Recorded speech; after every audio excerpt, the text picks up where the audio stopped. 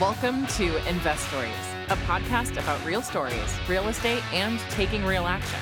Join hosts John Cooper and Kyle Robertson as they talk investing, mindset, and taking that first step. We all have a story. What's yours? The Invest Stories podcast.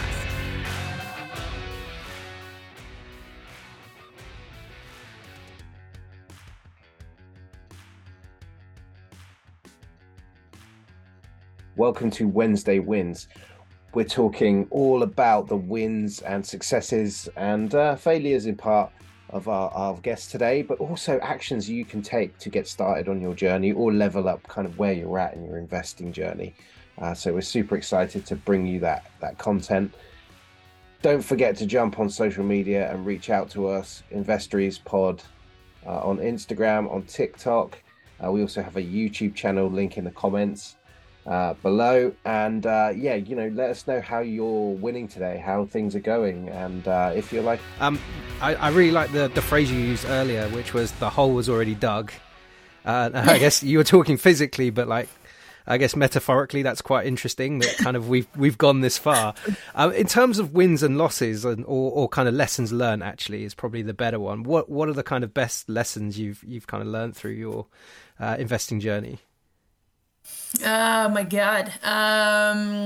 Lessons learned. Well, I mean, we talked about this earlier, Kyle, with your spouse, of just doing the roles and responsibilities and trying to be on that right page with your spouse, and also avoiding the burnout. So I think it's really important, I respect the grind, people who work on their business all the time, but you really have to take the time to relax and disconnect.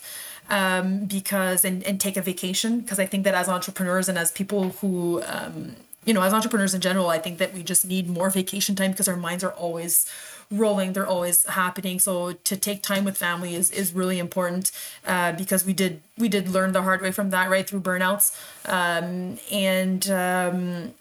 What else in terms of business mindset? Like, I could talk mindset for a while. I'm actually writing a book right now, and I'm almost done. I'm ready to launch this soon. So I feel like I have to take out my book and read through it, because I talk about that, but now it's not coming to me.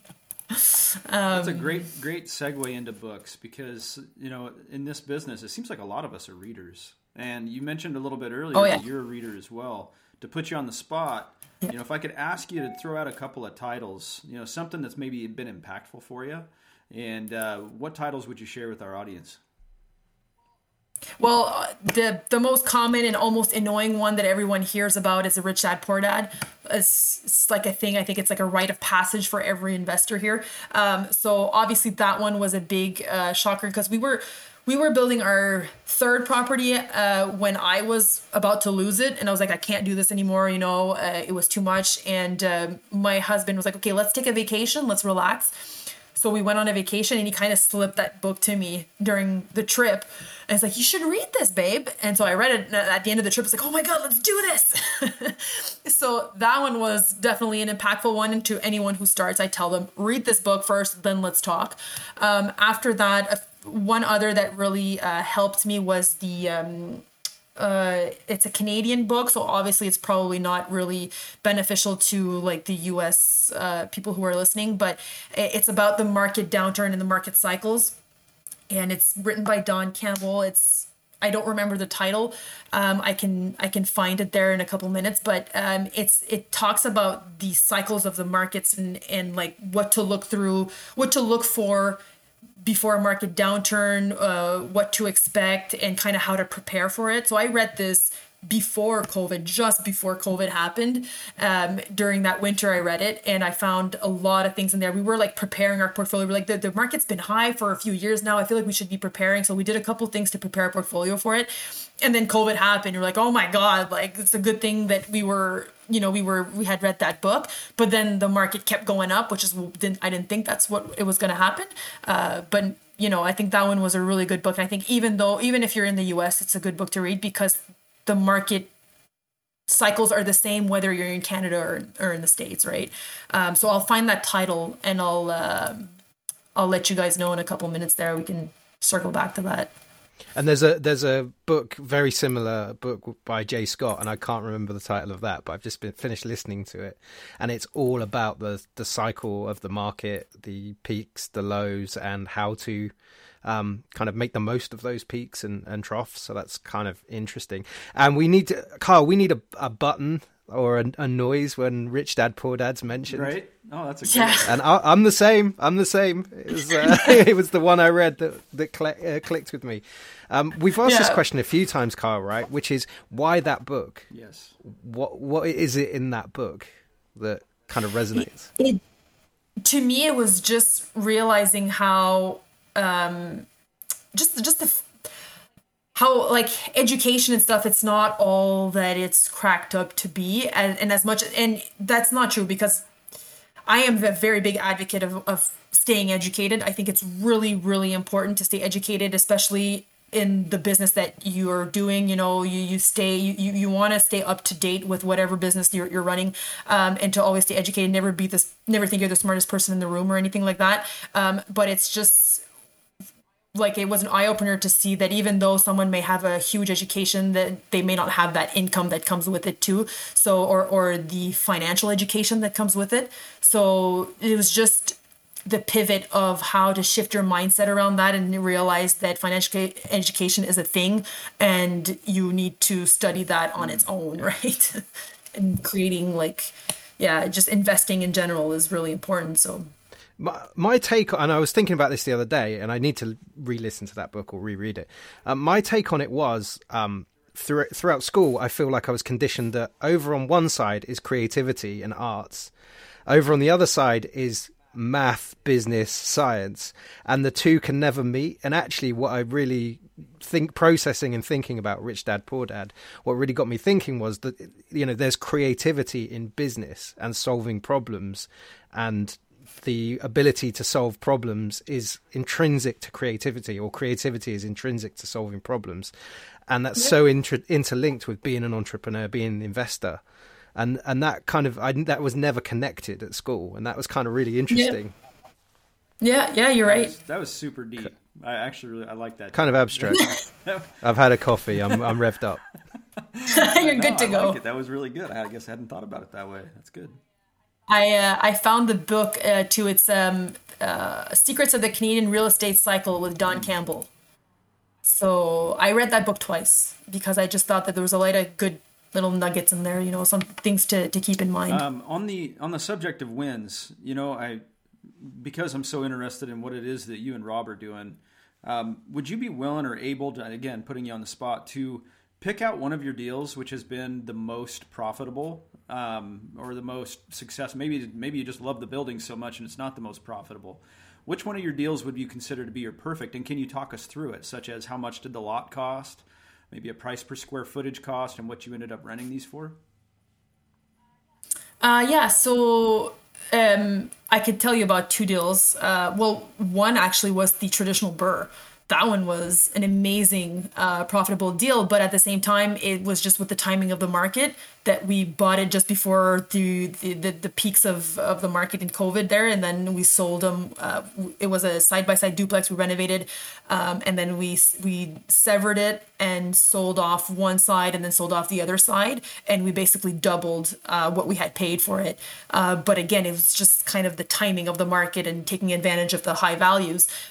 For a construction side, I think it was one of our fourplex that we built again during COVID, but we had the lot purchased for $80,000, and that one we had to put in a septic field. And the it's funny because, like, thinking about it, you think that our cost would have been a lot higher, but for some reason, because Rob was able to get in there and do a lot of work himself, we ended up being able to stay at, I think cost of construction was about $600,000. And with that, we even pulled out some money for him to pay him back, the money we had set aside for, you know, hiring trades. And it was valued. Initially, we had a lower value because we had it valued before the high peaks again of COVID. With COVID, that same building right in front, somebody, like, we sold our plans to someone and somebody built the same building in front. He had it valued a year later for 300 or 400,000 more than we did. So like it was valued at 1.3, right? So it's almost like if our ARV was at 50% when we built it.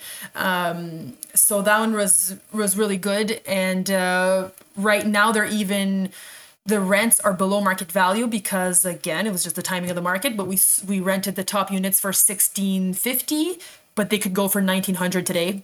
And bottom units I have one bottom unit for $1,650 because we had a turnover. I was able to raise the rents, and the other one at $1,500. So that one cash flows. It cash flows really well. I think it's about $2,000 a month. That's impressive stuff. In terms of if you had to start today, is there anything you do differently? And you're killing it. Those numbers are amazing. So I appreciate that's a loaded question. But I guess knowing what you know about the market or kind of your assumptions of the market, is there a different approach you take today? I'm actually pretty happy with how things went. We learned from whatever went wrong, and I'm happy we did. So maybe I would have tried to scale quicker. We were taking it easy at first. We were doing single family homes, but it's because we didn't have the down payments to have larger loans to do duplexes and stuff. So like the first time we wanted to build something, we wanted it to be a duplex, but it had to be a single family unit, and we eventually converted to a duplex later. But I'm still happy we did it that way because it was our stepping stone. It was our way of forcing ourselves into the investment market.